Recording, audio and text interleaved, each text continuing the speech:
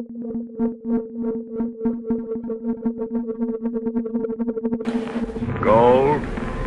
Who sees gold? I see nothing but air.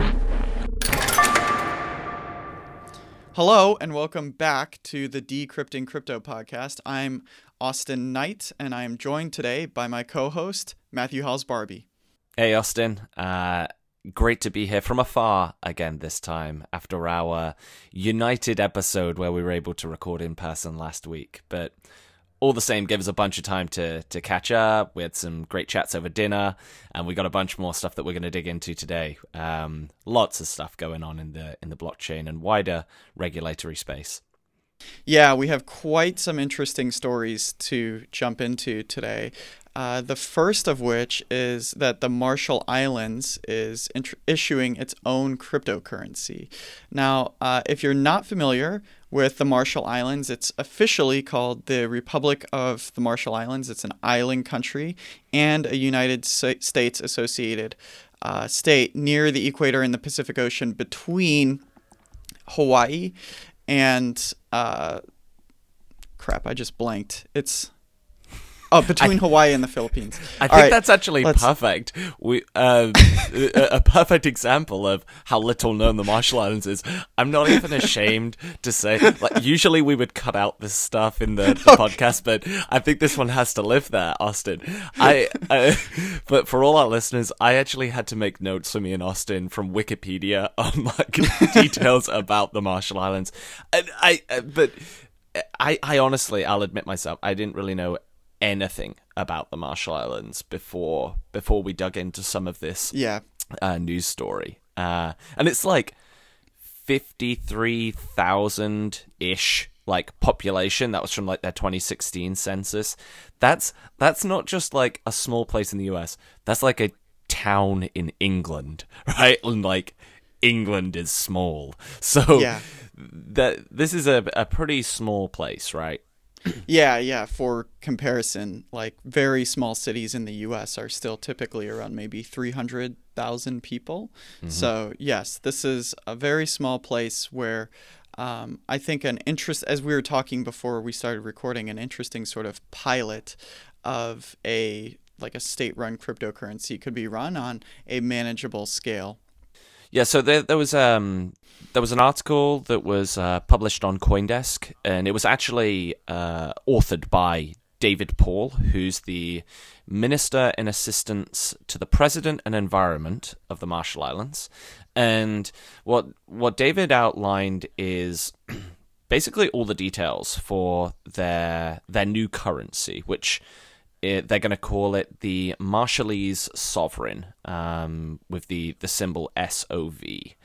And I think that the three things that I took out of David's statement were that he outlined these like three conditions of launching their new currency. The first one, which is primarily why we're discussing it on this podcast, is the currency would be based on blockchain technology. The second is the growth of the money supply would be predetermined and tamper-proof. And then the third piece was that compliance would be baked into the currency protocol itself. These are all verbatim quotes from the article, which we'll link to in the show notes. Interesting. Yeah, absolutely. Another thing that David mentioned is, this is a direct quote, "Many of our citizens send or receive money using remittance services, paying fees of up to 10% per transaction. Even simple things like acquiring and installing ATMs become complicated when you're in the middle of the Pacific Ocean." So I think that does make sense, especially when you don't know that it's a set of islands between Hawaii and the Philippines. But I think that gives us a little bit of a look into the motivation behind this cryptocurrency and why the Marshall Islands would want to adopt something like this. They want to help their citizens not rely so much on remittance services that cost up to 10% per transaction and not have to do things that are difficult in remote areas like obtaining and installing ATMs. Yeah, that's a huge percentage, 10%. Imagine having to pay 10% on every transaction that you carry out. That's a huge amount. And considering like the access to services, how remote they are, a lot of their payments are going to be overseas, and I imagine there's going to be a huge amount of like sending money to like this is still a member I forget the exact terminology here, an associated state of the United States. So it's highly likely there's going to be a lot of money being sent to and from the US. They actually use US dollar at the moment.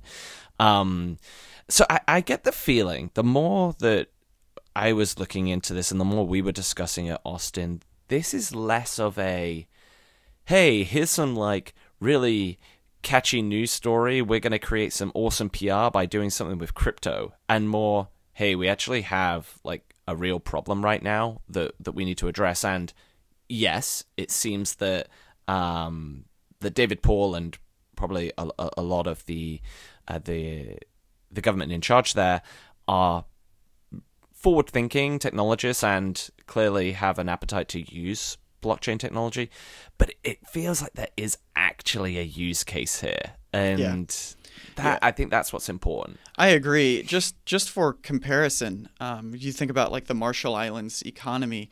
Part of what put the Marshall Islands on the map internationally in terms of like a big piece of its economy for tourism is that it was a World War II ship graveyard. So there's a bunch of sunken ships around the Marshall Islands that make for really great diving spots.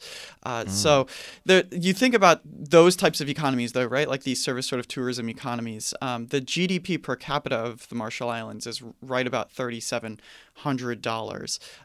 For comparison, in the United States, it's about $62,000. Yeah. So when you think about those, they are using the USD. You think about the fact that most of their transactions are going to be international, and then you add that 10% fee on top of it with an already limited income per person. Then you're absolutely right, Matt. Like that is a very serious and legitimate use case for a technology that would not require fees of that magnitude. Yeah, and I think what I'm getting the sense of as well in a lot of the language that's being discussed from the likes of David Paul and co.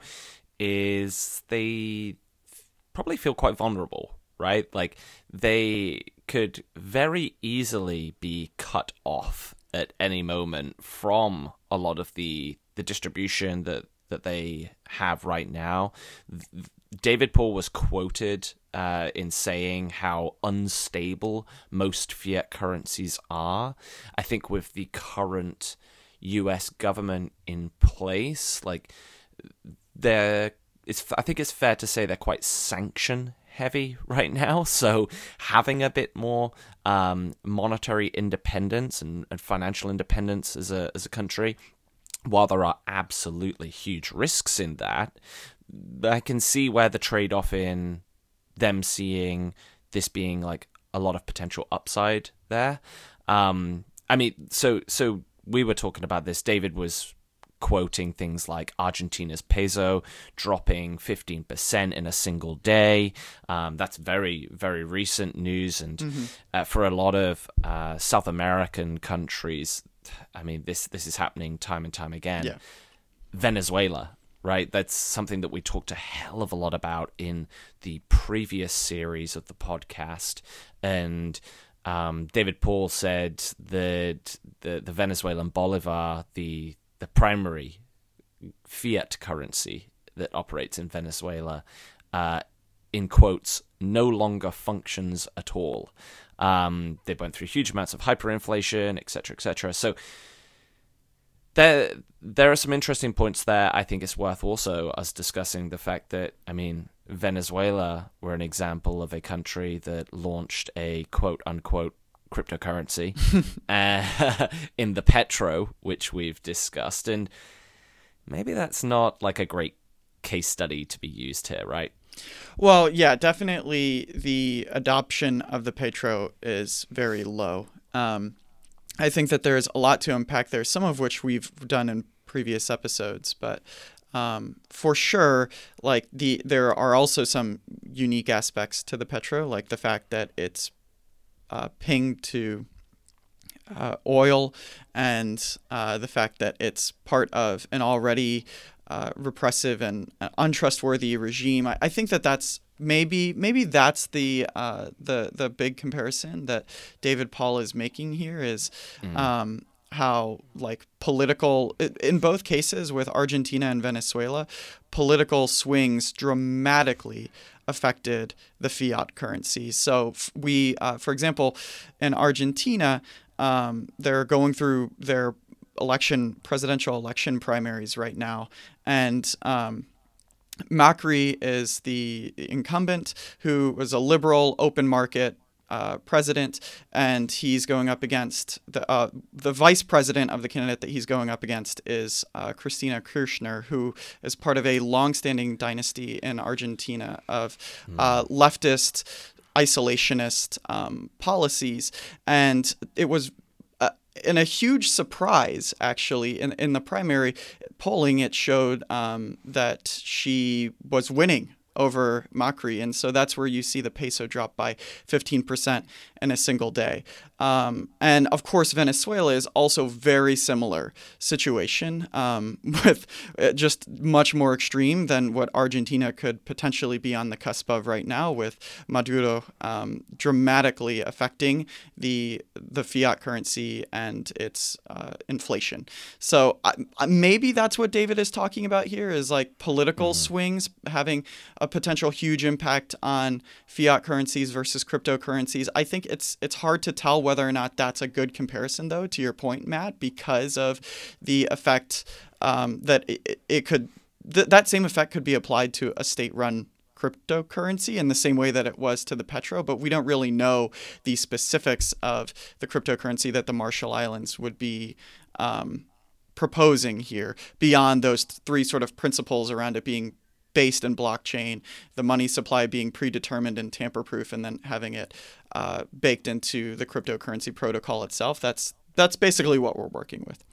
Yeah, and I think that's a good point to raise, right? Around fiat currency, I think there's a good argument that currency as a whole includes cryptocurrency, could be massively swayed by political movements. I mean, that's not really contained in just South America. We're seeing a lot of news stories and like quite dramatic fluctuations in South America, but I mean, come into Europe, right? And something very close to my home, right? Brexit. If there has been huge swings in pound sterling based on not just like the regulation and like voting and referendums directly related to Brexit, but even just around instability in some of the current government, people that are a bit more pro a no-deal Brexit, people like Boris Johnson coming into power, that's like definitely impacted like the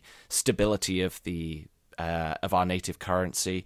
And then also something that we'll come on to a little later, the European Central Bank have been making some comments around Libra and saying that actually this could cause a huge amount of instability to the euro. And this is all kind of part of this bigger piece. And an interesting take that I read when we were digging into stuff around the petro, which I also might add, I was trying to get some good like data for us to talk through, like on what is the actual usage numbers of the petro.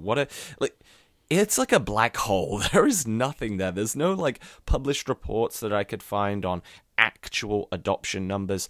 They have their like block explorer that shows like how many blocks have been solved, etc. But it's pretty tough to really dig in and see what actual adoption is looking like. But one area that I do think that the petro, more than anything, has been a device for is circumventing sanctions. In particular, sanctions that are able to be more easily placed on their fiat currency. In particular, with like cross-country international payments. So, an area that they've been pretty successful with the petro in is getting and avoiding any sanctions that are in place on SWIFT interbank transfer systems. So they can kind of circumvent that with the petro. At the same time, cryptocurrency is not completely immune to sanctions. Seeing Donald Trump early last year, I believe it was, he outlawed basically the use of the petro by US citizens, and sent out like a flurry of tweets all around this. So it works on both sides. To assume that like cryptocurrency can just be immune to things like this, I think is somewhat naive, but it's definitely in Venezuela been used as a device to avoid sanctions. And maybe that can somewhat be some of the focus for the Marshall Islands as well, being quite vulnerable, isolated, to have a bit more independence there. Yeah, absolutely. In addition to that, David Paul had quite an interesting quote where he said, "It is crucial that individual users should have a reasonable expectation of privacy, specifically the ability to choose when to disclose your information, what exactly to share, and with whom." And I wonder if this also has to play with the idea of, this being a small island nation with a small population dependent on a currency that they do not govern, and also being concerned by extension of that about the privacy of their people and their leaders. Yeah, I think it's quite interesting when you think about stuff like this. A lot of the stuff that we've talked about, I'll go all the way back to Series 1 when we were talking through how to explain what blockchain technology is and how distributed ledger technology works. All of the examples are often best explained in smaller like population sizes, right? It's like, imagine this being introduced into this small town. Everybody kind of knows each other and they need some anonymity. They need a distributed, irrefutable ledger of transactions, etc., etc. Like the Marshall Islands is like the perfect use case for what is often used as a hypothetical example, but in the real world.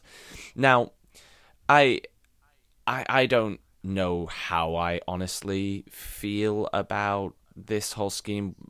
The biggest challenge that we've talked about a lot, Austin, is like, will people actually adopt the technology, right? Like, you've got to have a complete culture shift from, in particular, cash, which I imagine a lot of transactions are done with in the Marshall Islands, over to blockchain technology, mobile wallets, like ownership and custody of your own cash. I have no idea how this would work with like their existing banking infrastructure and system. So there's a lot of question marks for me there. I think it's interesting, and I'm sure we'll keep a close eye on it. But I would say I'm like quietly pessimistic about how well it will actually end up for them. But hey, all the more power to them if they're able to introduce something that works for their people. Yeah, it's definitely, even though we've been talking about crypto tech for a couple of years now, and of course, Bitcoin is 10 years old and all of this crazy stuff, right? It's still really early days for this, especially with adoption at a large scale. So I think that it's totally possible that something like this couldn't work, but it's eventually, I think we'll start to see, we reach a tipping point where one small guinea pig experiment cracks the code and figures it out and it works, and then it's not so outlandish for other cases to work as well. So definitely something I agree with you on the, hopeful but pessimistic approach there, but something that we'll certainly be keeping an eye on. Now, on to other news, perhaps on a more bizarre but increasingly less surprising note. So there is a case where in Ukraine, employees of a nuclear power plant were using it, the power from the plant, to run the internet so that they could mine cryptocurrency. So they were effectively rigging a nuclear power plant up to mine cryptocurrency for them. This is the most crypto story ever. This would have maybe 2 years ago been quite a shocking headline to me. And now I'm just like, well, I guess it's just crypto. It's crazy, right? And this is at the South Ukraine nuclear power plant. It's about 200 miles south of Kiev. It's a big power plant. And yeah, it's being like investigated by Ukraine's secret services as I quote, a potential breach to state secrets due to the classification of nuclear power plants as critical infrastructure. They're essentially using the supercomputers that power these nuclear power stations to mine cryptocurrency. Yeah, it's crazy. Yeah. Interestingly, several employees have already been charged for their involvement, but they haven't been arrested yet, and it's still unclear if any military staff was charged. But officials that are investigating this do believe that this has to do with the recent spike in cryptocurrency trading prices after that sort of long period during which they fell. Yeah, this is like when we were reading about this, it seems like this wasn't just like some individual person with their feet up at their desk like, how can I do to pass the time? This is like an organized scheme that seems to, and I would be very surprised if this was like the first time this had been done. We saw a spike of a few of these other cases happening around like the 2017 boom and in 2018 as well, right? Yeah, so there were several engineers at I can't believe we're talking about this. There were several engineers at a Russian nuclear power station that were arrested for mining Bitcoin, Monero, and Ethereum back in early 2018. 2 employees at Australia's Bureau of Meteorology were also arrested in early 2018 for using their supercomputers to mine cryptocurrency. We'll keep going. An employee of the National Research Institute for Nuclear Physics and Engineering in Romania was arrested in late 2018 for mining crypto at work. So, yeah, certainly this is not the first time we've seen something like this. Yeah, and I think this is actually an opportune time for us to announce our our new roles at the Ukrainian power plants that are going to be launched up, and me and Austin are going to be creative directors at both of those, directing creativity in the blockchain space. No, I'm joking, but yeah, I'm sure we're going to see more and more of these bizarre stories putting up. I'm kind of curious. It didn't mention in any of the reports, but I'm wondering like how much they were able to mine through some of these supercomputers, because from what I saw in the most recent one in the Ukraine, it was like they'd set up some like GPU mining rigs that had kind of just some pretty standard like hardware, but some of the ones in Russia and also the one in Australia as well were tapping into some pretty insane computing power.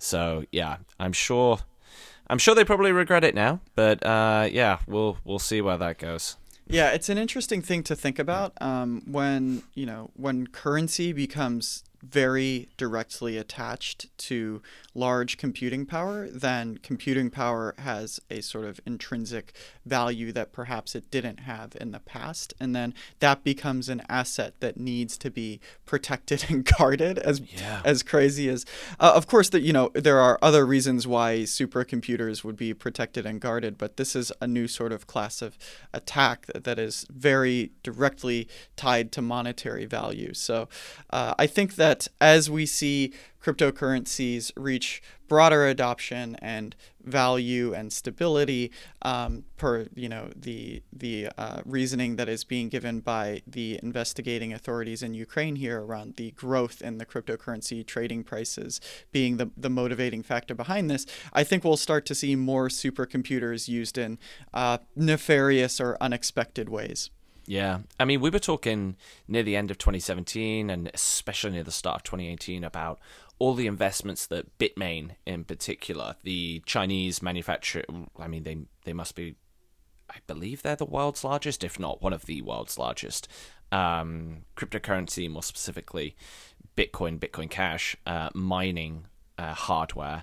I mean, the infrastructure that they set up and have in place across China, in particular, in terms of all of their mining rigs, as soon as profitability increases and makes like the unit economics of mining offsetting against like some of those variable power costs more viable, pretty sure you're going to see those massive surges in electricity firing up again and all those mining rigs like working in overdrive. So there's a lot of infrastructure that was built over the past year and a half in particular / 2 years that is pretty much like sitting dormant waiting for the opportune time. So I think that we'll start seeing a lot more of that happen. But anyway, I'm sure we'll cover some more of these like very important crypto stories in the near future.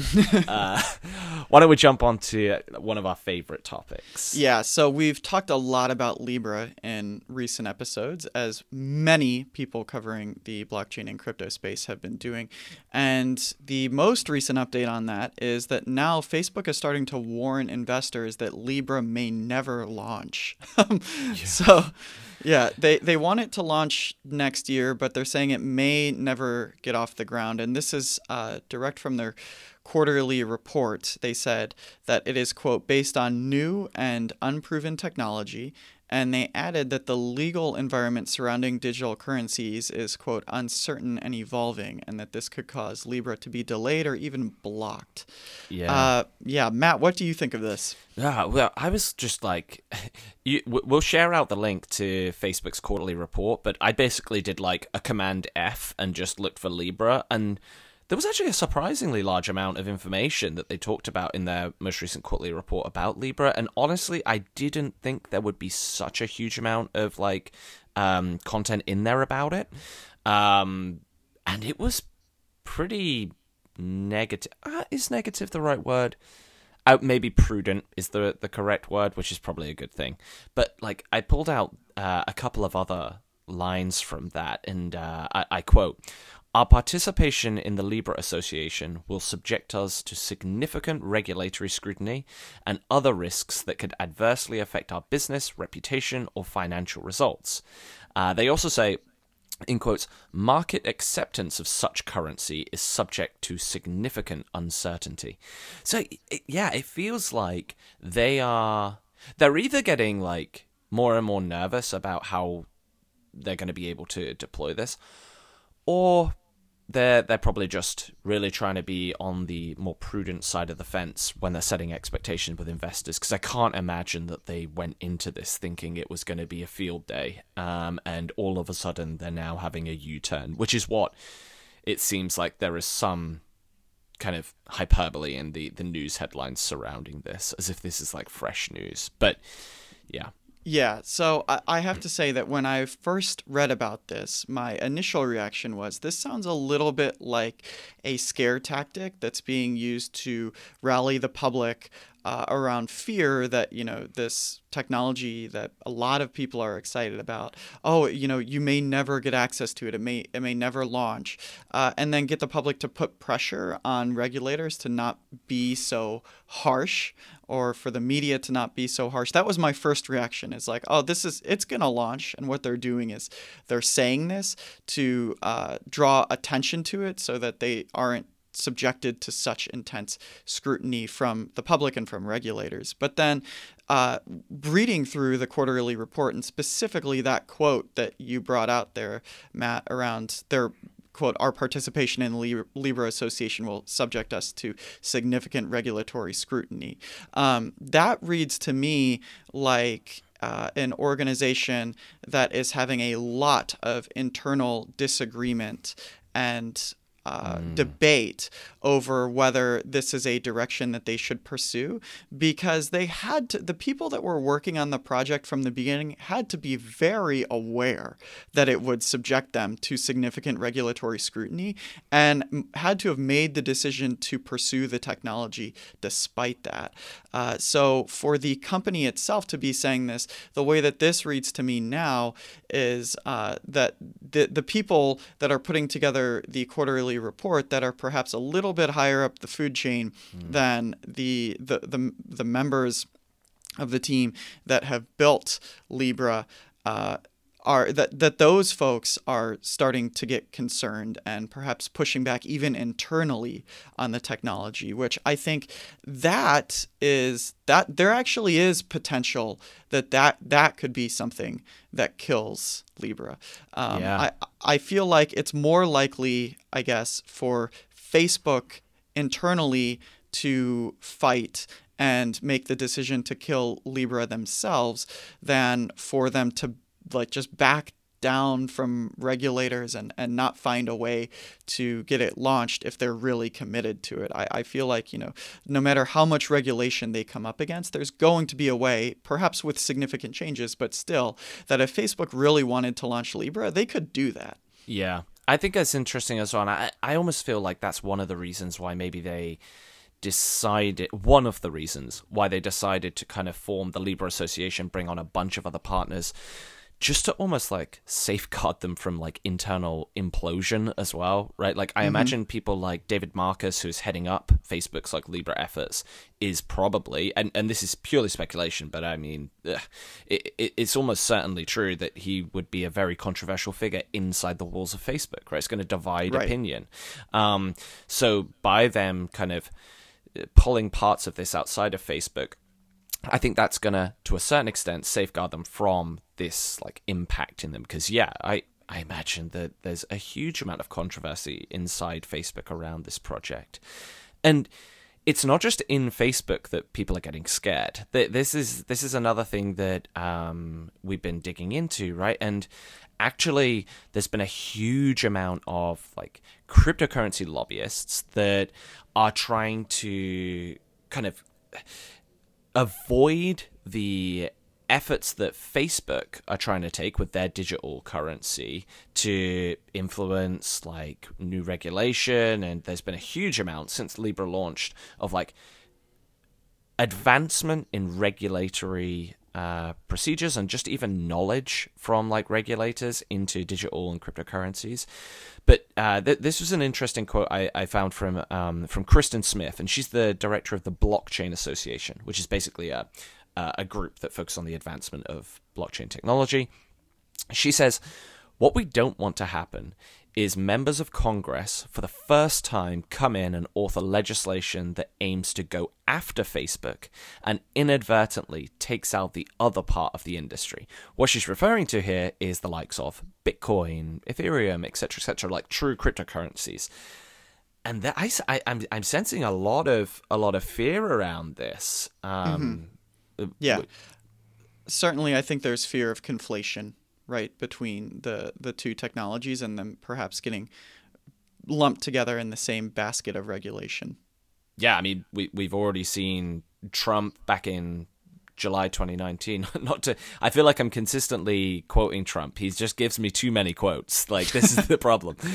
So he quoted on Twitter, for those of you that didn't see this, back in July 2019, just after Facebook had announced Libra, he'd said, Facebook Libra's, in quotes, virtual currency will have little standing or dependability. If Facebook and other companies want to become a bank, they must seek a new banking charter and become subject to all banking regulations, just like other banks.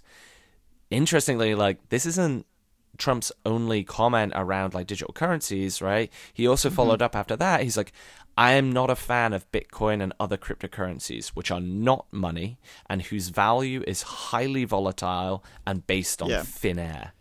Right? Yeah, so this is exhibit A of the idiocy that people that are in the blockchain and crypto space are worried about happening with people conflating the two technologies and thinking that they are the same thing. And I think that's also why we saw, or at least we were encouraged by the congressional hearings with Libra and many Congress people expressing disdain or concern over Libra, but also very explicitly stating that they liked Bitcoin because it was decentralized and all of this stuff. So that's encouraging. It shows that there are some regulators that understand the difference between the two. But of course, the risk, I think, is pretty clearly laid out here in those two quotes that you just gave, Matt, that they could be conflated by people that have a lot of influence over the future adoption of these technologies. Yeah, and it's like when we were speaking to Ricardo Spagni from one of the leading founding developers on the Monero project, and now on Tari, he seemed pretty optimistic about actually all of this that's happening with Libra will help traditional cryptocurrencies and the wider cryptocurrency ecosystem from a regulation point of view. So I think there is a lot of arguments on both sides. I think the thing that is absolutely apparent is no one really knows where the chips are going to fall. And I think that's one thing that's very concerning to probably both sides here. As I alluded to when we were chatting a little bit earlier, right? So the Yves Mersch, who's a board member of the ECB, so the European Central Bank, he was quoted saying that Libra could undermine the European Central Bank's ability to set monetary policy, and that Europe should ignore his silence call of, in quote, treacherous promises. That's quite a phrase, I would say.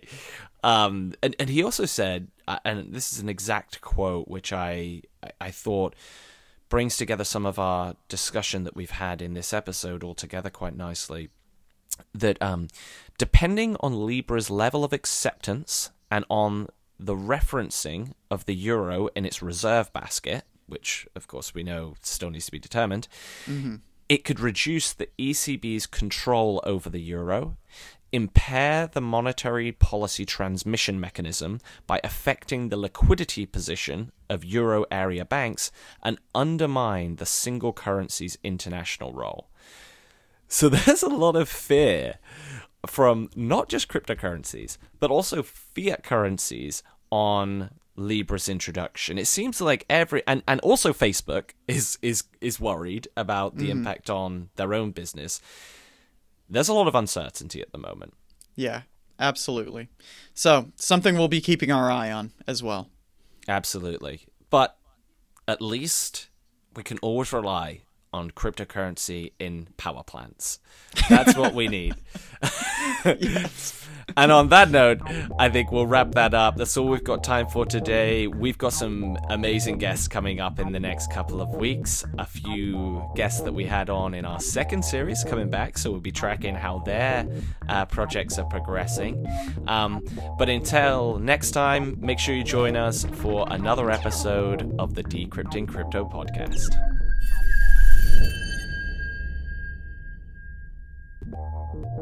Thanks for listening. If you love this episode and want to show your appreciation to myself and Matt, give us a review on iTunes or your favorite podcasting platform. We really appreciate that.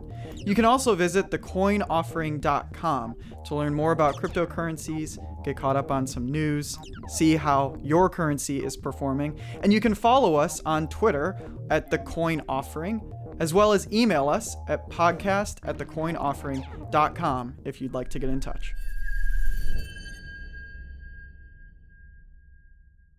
The contents of the Decrypting Crypto podcast should not be used and are not intended as investment advice. Please do your own due diligence before making any investment, cryptocurrency or otherwise.